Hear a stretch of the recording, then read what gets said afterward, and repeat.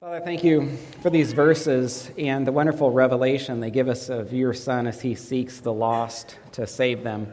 There are no other, these parables recorded no place else, Lord, so I think they give us a very unique window into Christ's heart and in your heart in sending your Son and in the heart of your Son and being willing to be sent to seek and to save the lost. So I pray that I could do justice not just to this beautiful parable, but to the others that follow. And I pray that it would do the work in preparing us for the exchange that Pastor Nathan mentioned. I'd like to think providentially we have reached some verses that are preparing us to be better at sharing the gospel with others and having the same heart for the lost that Christ had, Lord.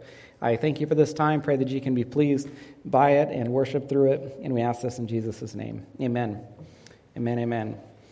All right, the title of this morning's sermon is To Seek and to Save the Lost. To seek and to save the lost.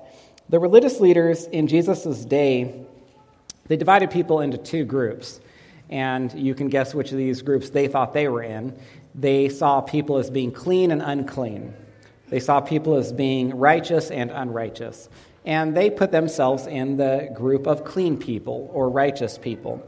And so they wanted to live really as separately as much as possible from those that they thought were unclean, because then they could affect their cleanness, or they want to stay as far from possible as those that they thought were unrighteous, because it could cause, some of that could rub off on them, as we've kind of talked about in some of the previous sermons. It went so far that many of the religious leaders who were the most responsible with teaching God's law would not teach God's law with to those people that they thought were the most sinful. I never heard that before. I was particularly surprised to learn that this past week, that they wanted such separation from those people that they thought were particularly sinful that they wouldn't even preach to them. And the reason that I thought that was so sad is that if they thought that these people were as bad as they thought they were, then that's really evidence that those people needed what? Needed to hear the word, or needed to be preached to. A couple of quotes. Leon Morris said, "Some rabbis in Jesus' day took this idea, the idea of separation, so seriously that they refused to even teach people that they thought were unclean and unrighteous." Paul Billerbeck wrote, "Let not a man associate with the wicked, not even to bring him the law." So this led, with that understanding, you can see why they bring this criticism against Jesus in verse 2. They said that this man, referring to Jesus, receives sinners and eats with them. And then Jesus responds to this accusation by preaching these three parables only in Luke's gospel. This makes it one of the most beloved chapters to people in all of Scripture. And we're going to begin looking at the first parable. But first, remember, in Luke 19:10, Jesus said of himself, "For the Son of Man came to seek and to save the lost." The Son of Man came to seek and to save the lost. And we probably don't see that heart behind the Father sending the Son and then the Son seeking and saving the lost any better than in these parables we'll be looking at over the following weeks. Look with me at verse 2, or verse 3. "So he told them this parable. What man of you, having 100 sheep, if he has lost one of them, he does not leave the 99 in the open country and go after the one that is lost until he finds it?" So Jesus is willing to leave 99 to pursue one. Now just be honest for a moment. I don't think that you necessarily have to be a shepherd to consider the wisdom, or perhaps foolishness, of this decision. Does it seem wise or does it seem foolish to leave 99 for one? It doesn't really make sense. It seems foolish, doesn't it? And there are really two possibilities with this, and it's actually debatable. There are commentators, who kind of wrestle through this, wondering about the absurdity or legitimacy of a shepherd being willing to do this.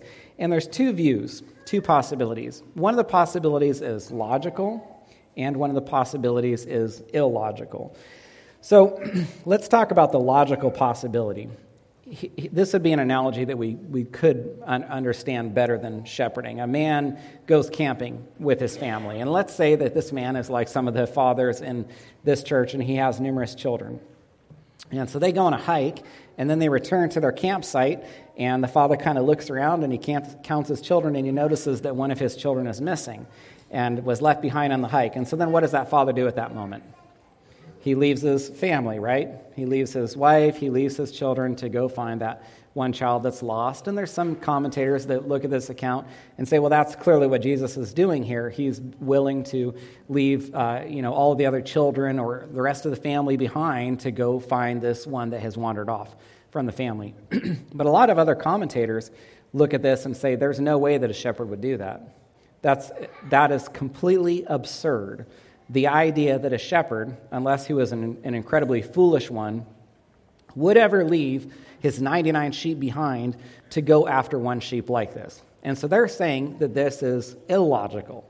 This is a parable that is dealing with hyperbole or exaggeration. And let me just ask you, did Jesus frequently speak illogically or use hyperbole or exaggeration? Yeah, he did. He said plenty of, and by illogical, I just mean he said things that are somewhat absurd to us. He talked about plucking out your eye. He talked about cutting off your hand. He talked about hating your mother and father and your own children. He talked about a camel going through the eye of a needle. And so there's all these absurd things that he said. And some people look at this and they say, this is another instance of absurdity from our Lord. Now, they're not denying that Jesus said that, and they're not criticizing him for saying it, but they're looking at it, and they're applying the same view that they would to the other things that Jesus said that were exaggerated. Because the commentators I saw or read said that a foolish shepherd would never endanger 99% of the flock for 1% of the flock. One author who is familiar with shepherding in the Middle East, he said this, I have never seen in Syria, Palestine, or Mesopotamia, a flock that was attended by a single shepherd. 2 and even 3 shepherds are commonly employed. When one sheep is lost and the shepherd goes to seek it, the other shepherds watch the other sheep and take the flock home. So in other words, he's saying it's completely absurd that a shepherd would ever leave 99% of the flock to go after 1%. So here's the question. Why would Jesus use hyperbole here, or exaggeration, or present something illogical or so absurd? Well, the answer is for the same reason that he did every other time, which was to make a point, to really drive something home. And so then the next question is, well, what is the point? What is it that Jesus is trying to drive home, or what is he trying to communicate by presenting a scenario that everyone in the Middle East, even those who were not shepherds, would understand would never take place? Well, the answer is he's trying to communicate the value of that lost sheep. He's using an absurd or illogical situation to communicate the value of that one lost sheep to the shepherd. And this brings us to lesson 1. Jesus seeks and saves the lost because they're valuable to him.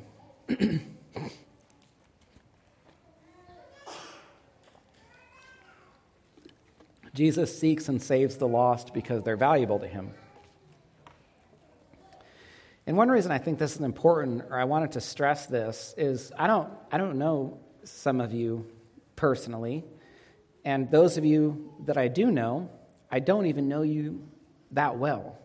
And by that, I don't mean I know you that intimately, and that I don't know what you think about. I don't know how you feel about yourself. I don't know when you go to bed at night or when you wake up if you ever doubt your value.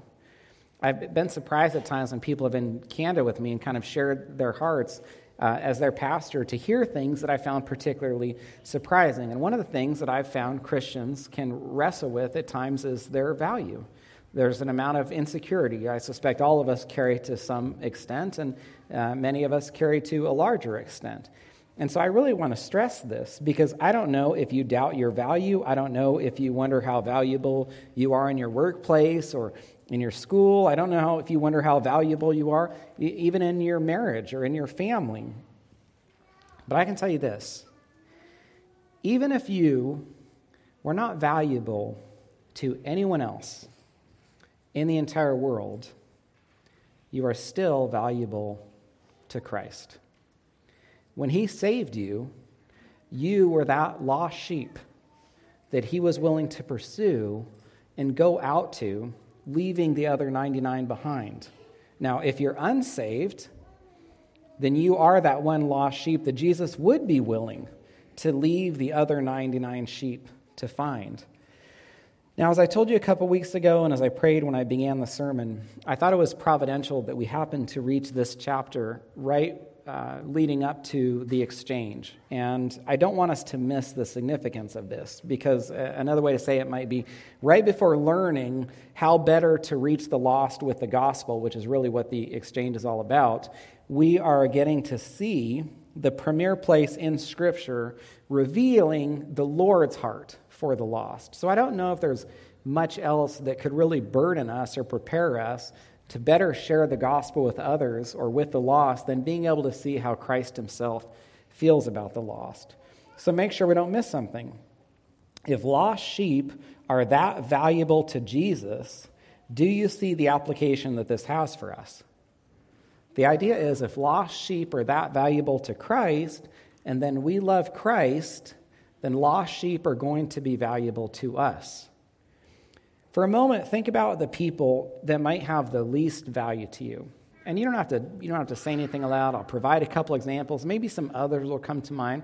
But just honestly, as sinful people, we have the potential to look down on others. There's individuals that we elevate. There's individuals that we minimize in our mind. We kind of think that we're better than them, or we think that they have less value than us. We forgot that we all bear the image of God, and so there's these people, we see them, and it's kind of like, maybe it's the homeless man who's standing on a corner, right? And I'll be the first to say I'm not defending that behavior of standing on a street corner asking for money. I know that for every needy person, there's a number of frauds that are out there just trying to collect money like that. But whether they're truly needy or not, however we would view them, how much value do they have to Christ? The answer is they have the same value to Christ that you have to Christ. Think about drug addicts. Have you ever seen a drug addict and you can just tell the toll that the years of addiction have taken on them? I mean, it's like physically you can see how they have been aged. I remember there was this one gentleman when we were in California. There was this addict, and he'd been around the church. We had prayed for him numerous times. He came around generally when he wanted money. He'd kind of sit through a service to get some money, and then he'd leave. And one time the pastor was talking to him, and I got the impression that he was probably in his 20s or 30s. And that really shocked me because I thought that he was in his 60s or 70s. He looked so old, the amount of wear and tear that had been put on his body for his lifestyle and because of his addiction. And so when someone is so physically affected, they can almost look like they've lost value to us. Well, here's the thing. They have the same value to the shepherd that we have or that anyone else has. What about a prostitute? Again, I wouldn't be defending that action or the wickedness of it. We understand how evil it is. Individuals who, like professionally are ruining marriages or professionally are engaging in this evil behavior. Our minds can even go to Proverbs 7 and the harlot that tries to destroy, this young man, or effectively does destroy this young man by her behavior. And so if you ever happen to, encounter promiscuous people or who have given their lives over to sexual activity like that, and then to think so much less of them because of the sin they've engaged in and just assume that they must have less value. But here's the thing. In the Lord's eyes, what? They are as valuable. He has as much love for them. They are as precious and significant to him as we are, or as any person that we would imagine, all made in the image of God, all valuable to him. Some of these people might seem like they're beyond hope, but then what? Christ seeks them. He finds them. The gospel changes them. Think of the language of 1 Corinthians 6:11. Such were some of you, but you were what? You were washed. You were sanctified, you were justified in the name of the Lord Jesus Christ and by the Spirit of our God. And we should remember that this is what happened when we became believers. Especially, you might not have the same appreciation for this if you were raised in a Christian home. Just the other day I was talking to someone, and I said there's not a whole lot of advantage to getting saved later in life. I mean, it's better to be saved later in life than not be saved at all. But anyone I've met who was saved later in life wishes they'd have been saved earlier. And the number of things that they could have avoided, whether it be problems, whether it could be struggles, whether it could be diseases, whether it could be job losses, whatever the case, the broken relationships, the number of things that they reflect on that they could have been spared from had they become Christians earlier in life. But one of the nice things about becoming a Christian later in life is you recognize what you were before becoming a Christian. If that's all you've known is to grow up in a Christian home, and perhaps by God's grace, the protection of your family or your parents has allowed you to not be exposed to much of that same wickedness out there that many people would give their right arm to have been able to avoid when they got saved later in life and had experienced earlier in life. But if you're saved later in life, you look back and you just see this contrast.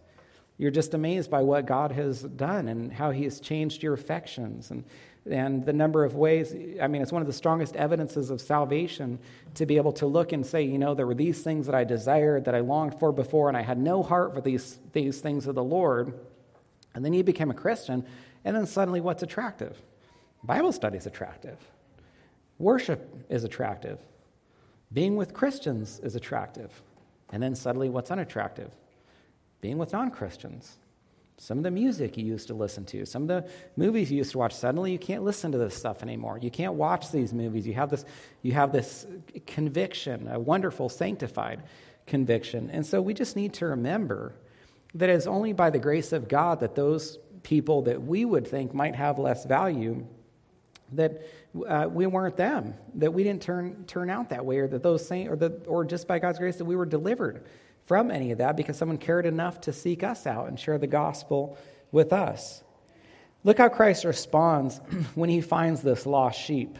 Verse 5 says, when he has found it, he lays it on his shoulders, rejoicing.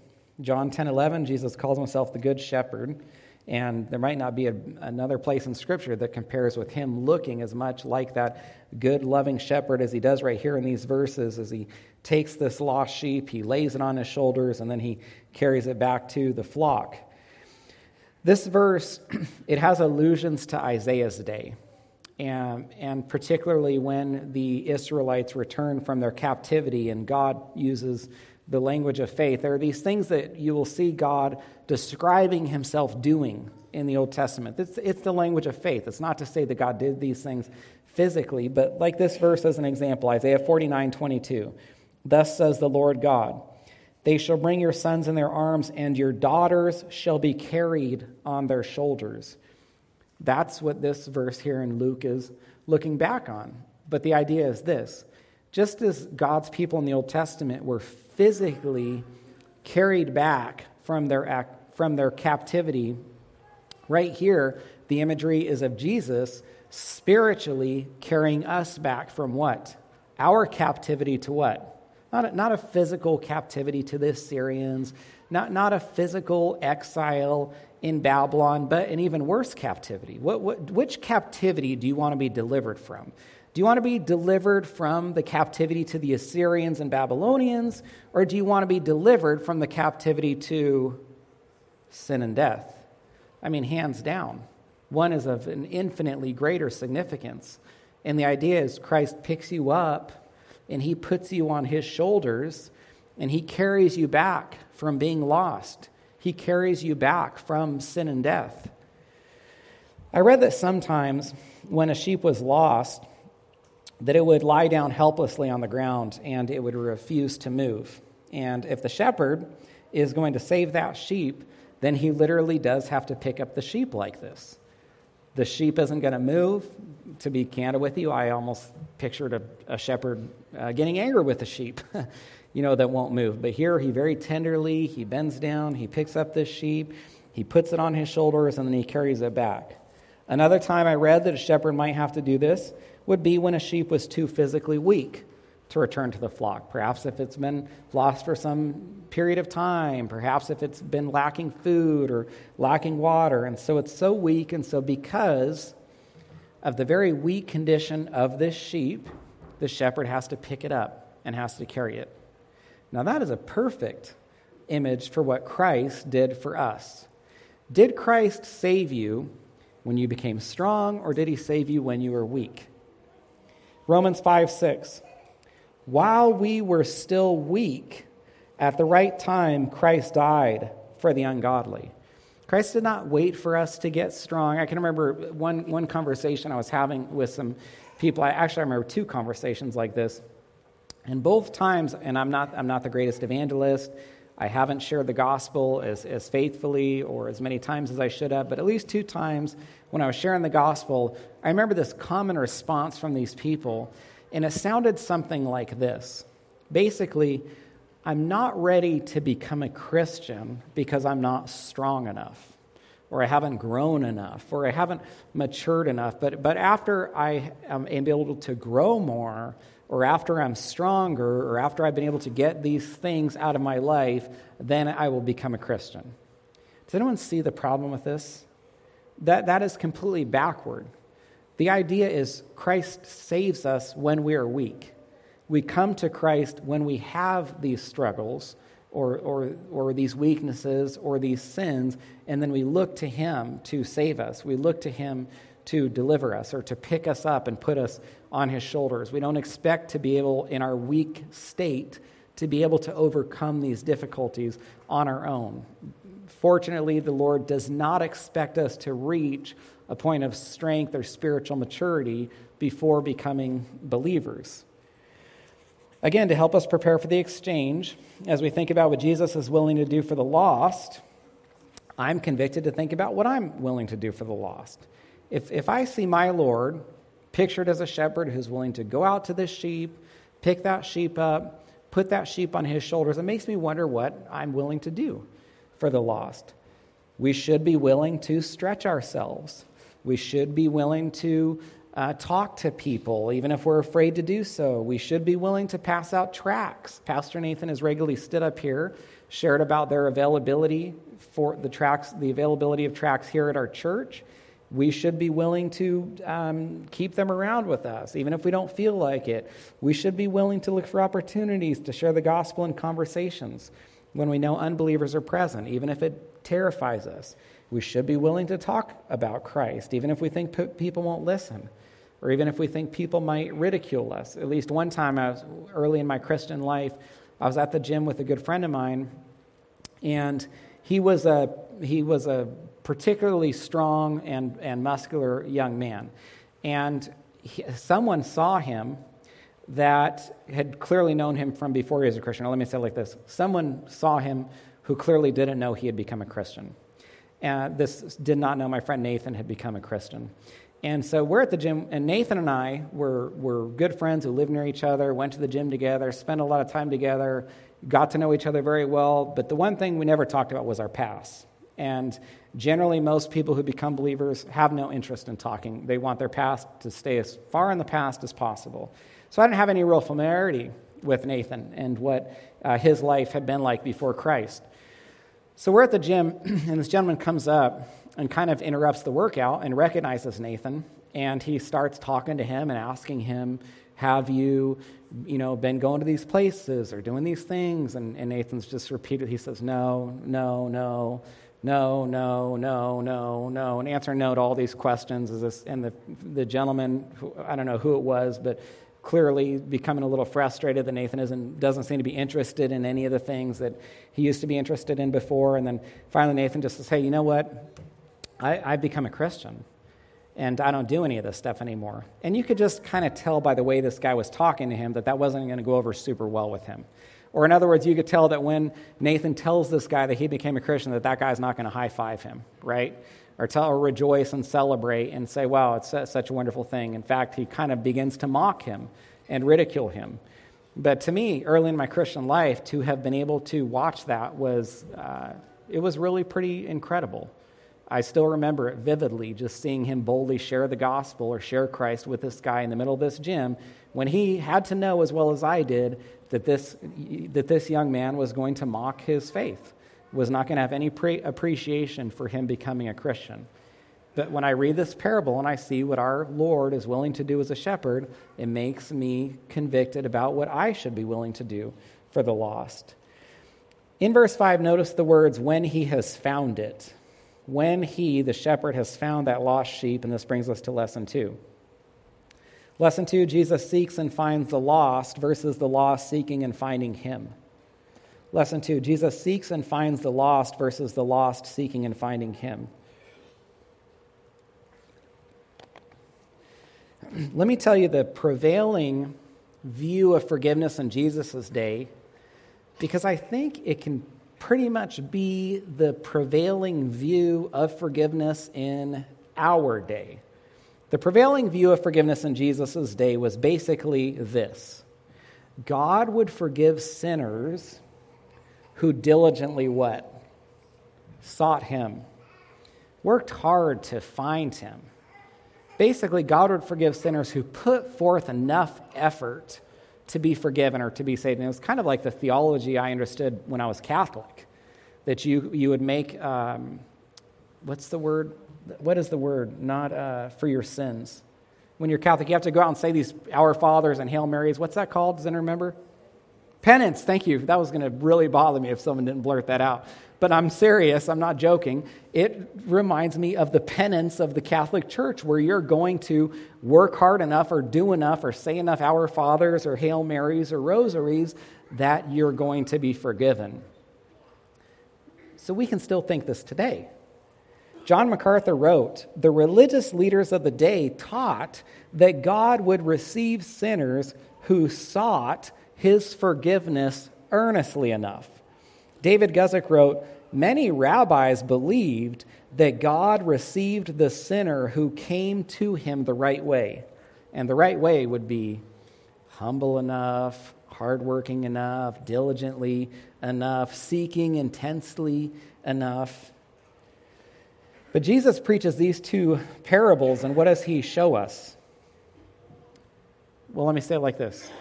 Jesus preaches these two parables, and who's the diligent seeker? It is not the sinner. It is the shepherd, not the other way around. The lost being found versus the lost doing something to be found is such a strong theme, it shows up in almost every verse. Look in verse 4. Let's just do a brief survey here quickly. Verse 4, what man of you having 100 sheep, if he's lost one of them, does not leave the 99 and go after the one that is lost, the end of verse 4, until he finds it. Verse 5, when he has found it. The middle of the second sentence in verse 6, rejoice with me, for I have found my sheep that was lost. The end of verse 8, she's searching her house for this coin. She seeks diligently until she finds it. The second sentence in verse 9, rejoice with me, for I have found the coin that I had lost. William Barclay said, a great Jewish scholar admitted that this is the one absolutely new thing which Jesus taught men about God, that he actually searched for them. What is one of the main reasons that sheep make such a perfect picture of the lost? They wander. They are unable to save themselves. They don't move from being lost to found in their own effort. They don't make their way back to the shepherd. The lost sheep doesn't save itself. It doesn't find the shepherd. Essentially, if the shepherd didn't take action, didn't take initiative, wasn't diligent, didn't pursue, the sheep would stay lost. Adam Clark said, no creature strays more easily than a sheep. None is more heedless, and none so incapable of finding its way back to the flock when once it has gone astray. A sheep will bleat for the flock and still run on in an opposite direction to the place where the flock is.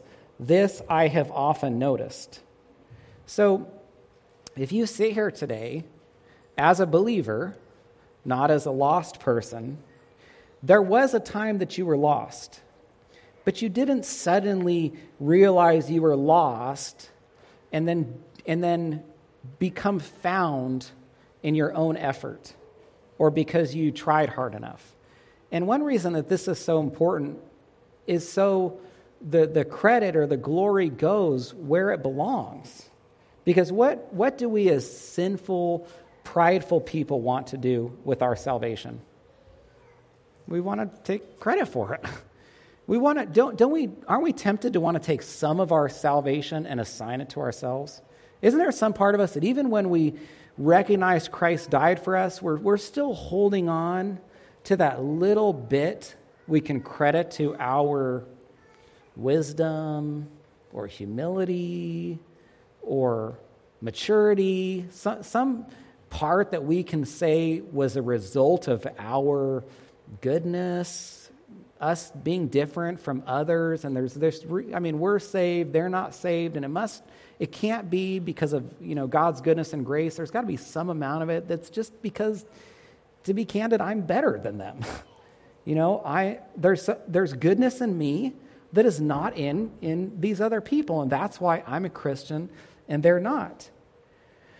But it's the Lord that took the initiative. He pursued us. He receives the glory and the credit for it. If he hadn't done that, we would all still be lost.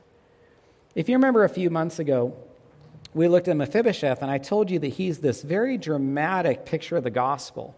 Now, if you remember, when Mephibosheth was saved, or when Mephibosheth became a son of the king, how did Mephibosheth become a son of the king? The king sought Mephibosheth.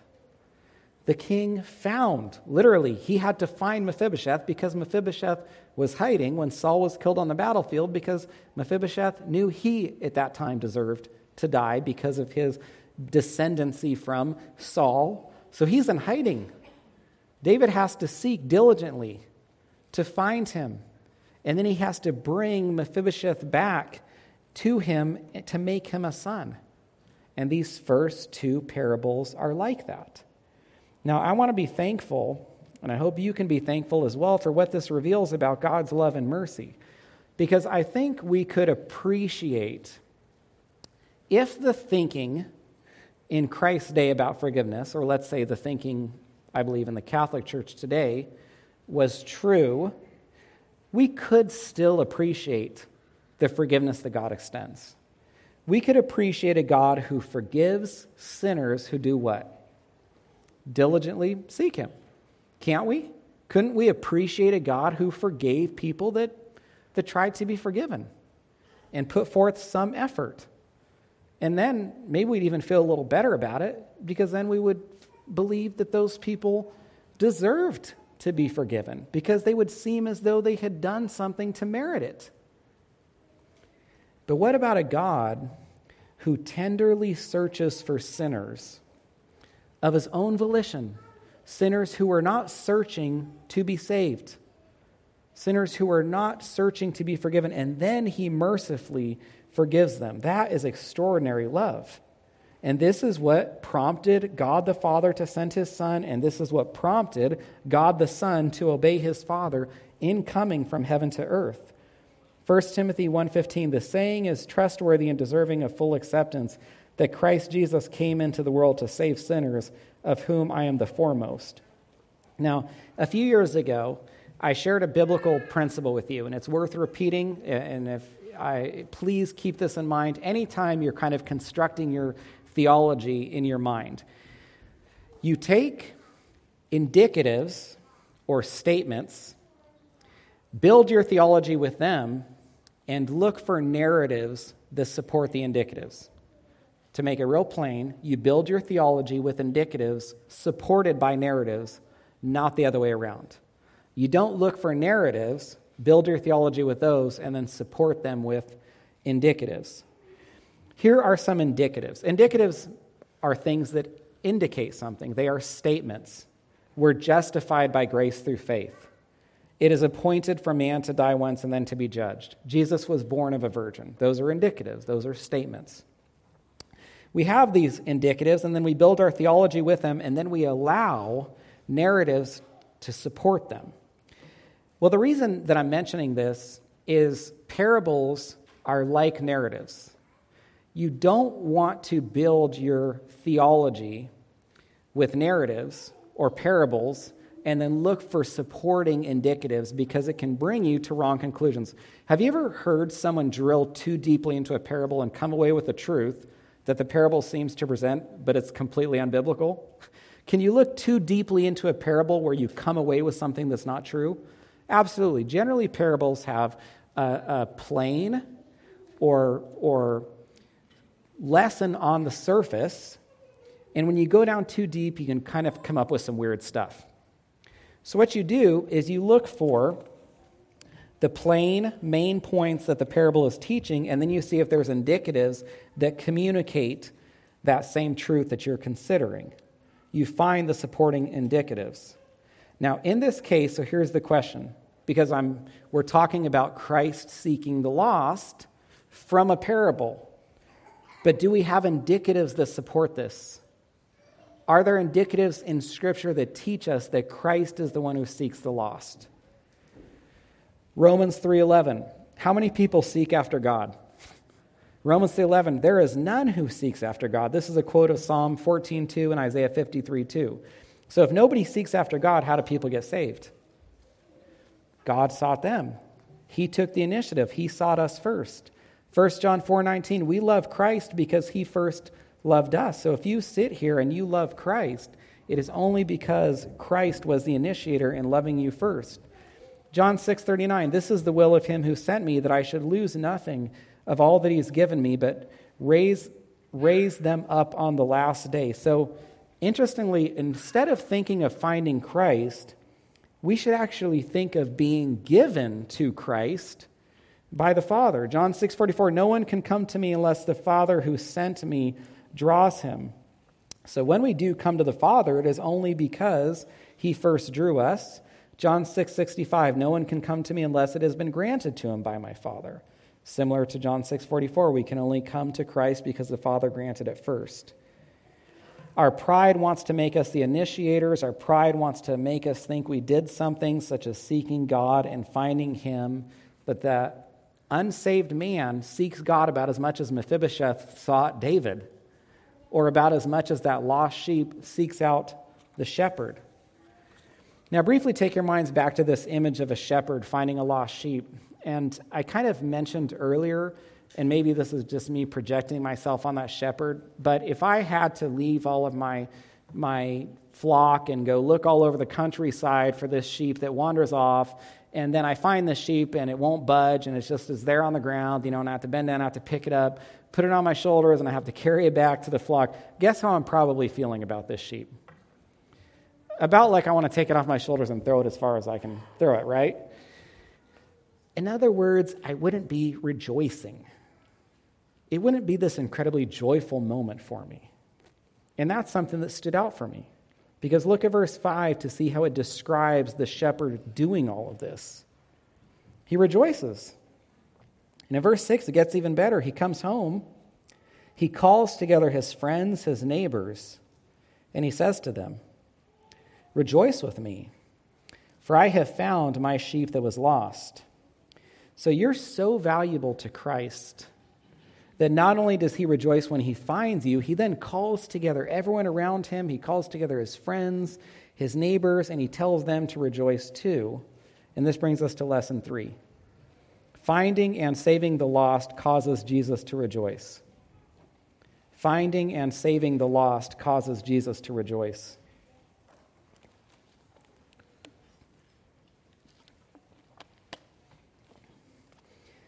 If you write in your Bible, you can circle the words rejoicing and rejoice, and then you can draw a little line out from them, and you can put Matthew 13:44, and then you can turn there in your Bible. So one more time, you can circle the words rejoicing and rejoice, draw a little line, write Matthew 13:44, and then go ahead and turn to Matthew 13. We won't turn back to Luke.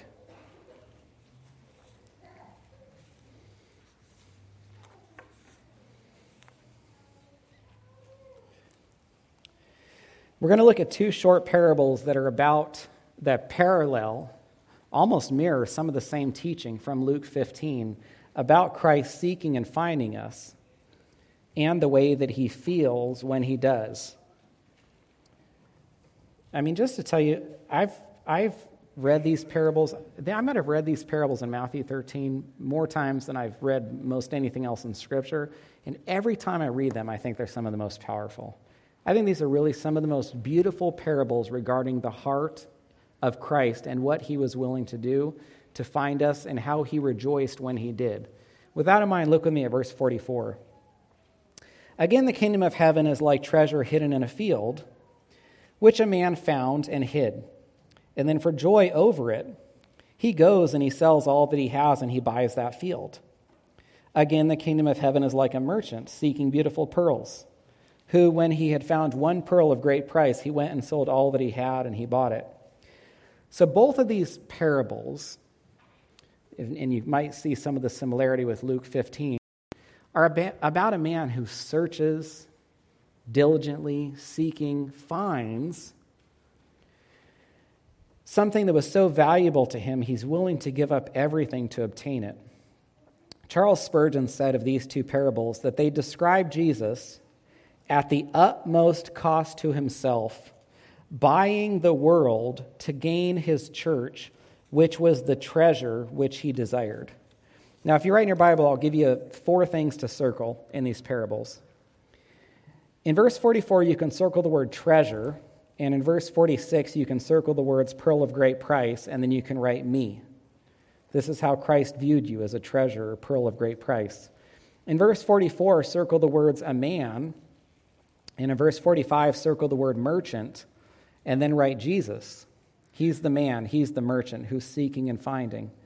Verse 44, circle the words sells all that he has, and in verse 46, circle the words sold all that he had, and write Philippians 2, 7, and 8, which fittingly was shared during the communion devotion, that Jesus made himself of no reputation, taking the form of a bondservant, coming in the likeness of men, being found in appearance as a man, he humbled himself and became obedient to the point of death, even the death on the cross. Would you say that Jesus sold everything to redeem you? Would you say that Jesus gave up everything to obtain you? Do you look at him? Do you see anything he kept back in redeeming you? Can you look at your Savior and say, you know what? There's this little bit he didn't give up for me. There's this little bit that he wasn't willing to part with to save me. I mean, when he hung on that cross, there was nothing left. That's why he's compared with a drink offering, because what's left with a drink offering?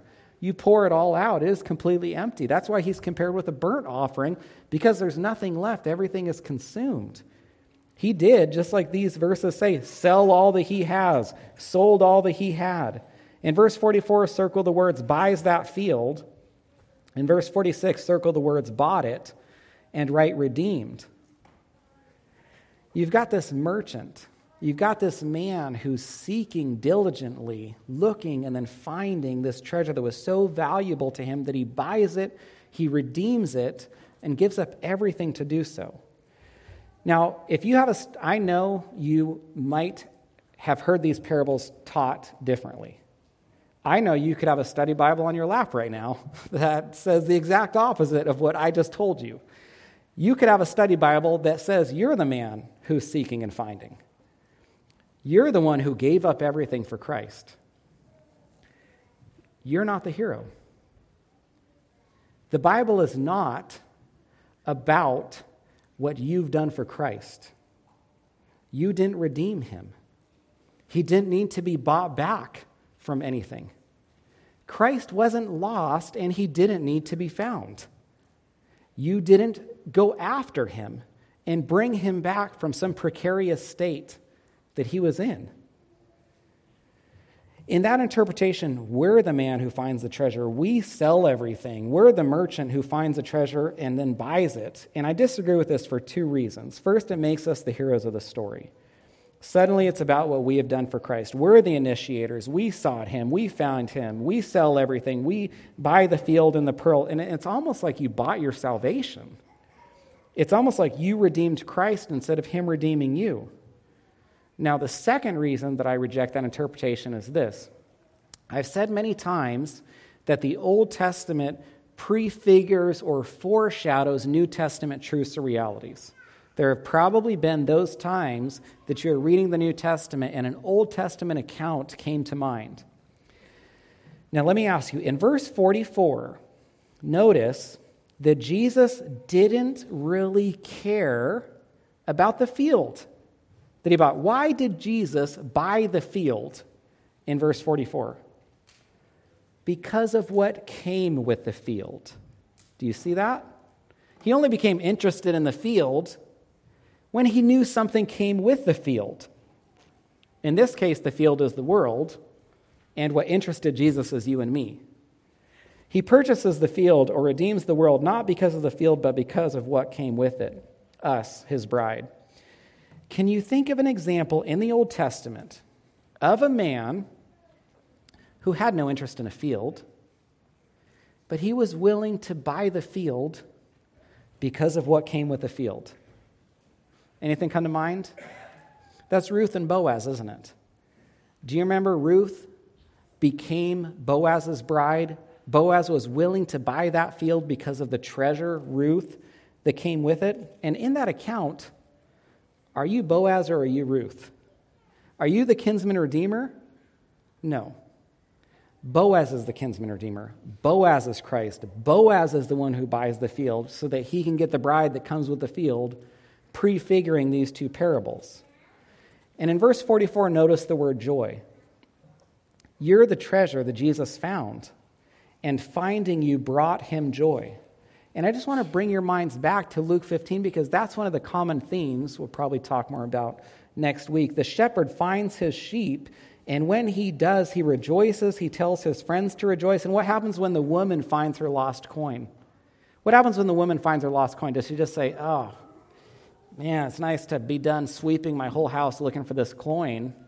No, she celebrates. She rejoices. She calls her friends and neighbors together and says, rejoice with me. I have found the coin that I had lost. And so my point is, this isn't about a woman finding a coin, and it's not about a shepherd finding a sheep, and it's not about a man buying a field.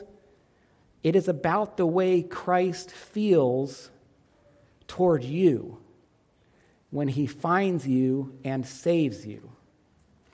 It is about the love that Christ has for you.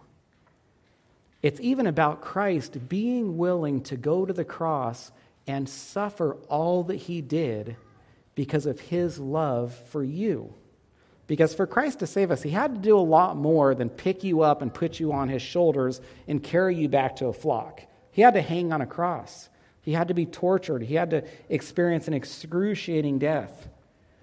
And it's hard to imagine, but he did this joyfully. Hebrews 12:2 says, Jesus endured the cross for the joy that was set before him. That's how much he loves you. That's how valuable you are to him.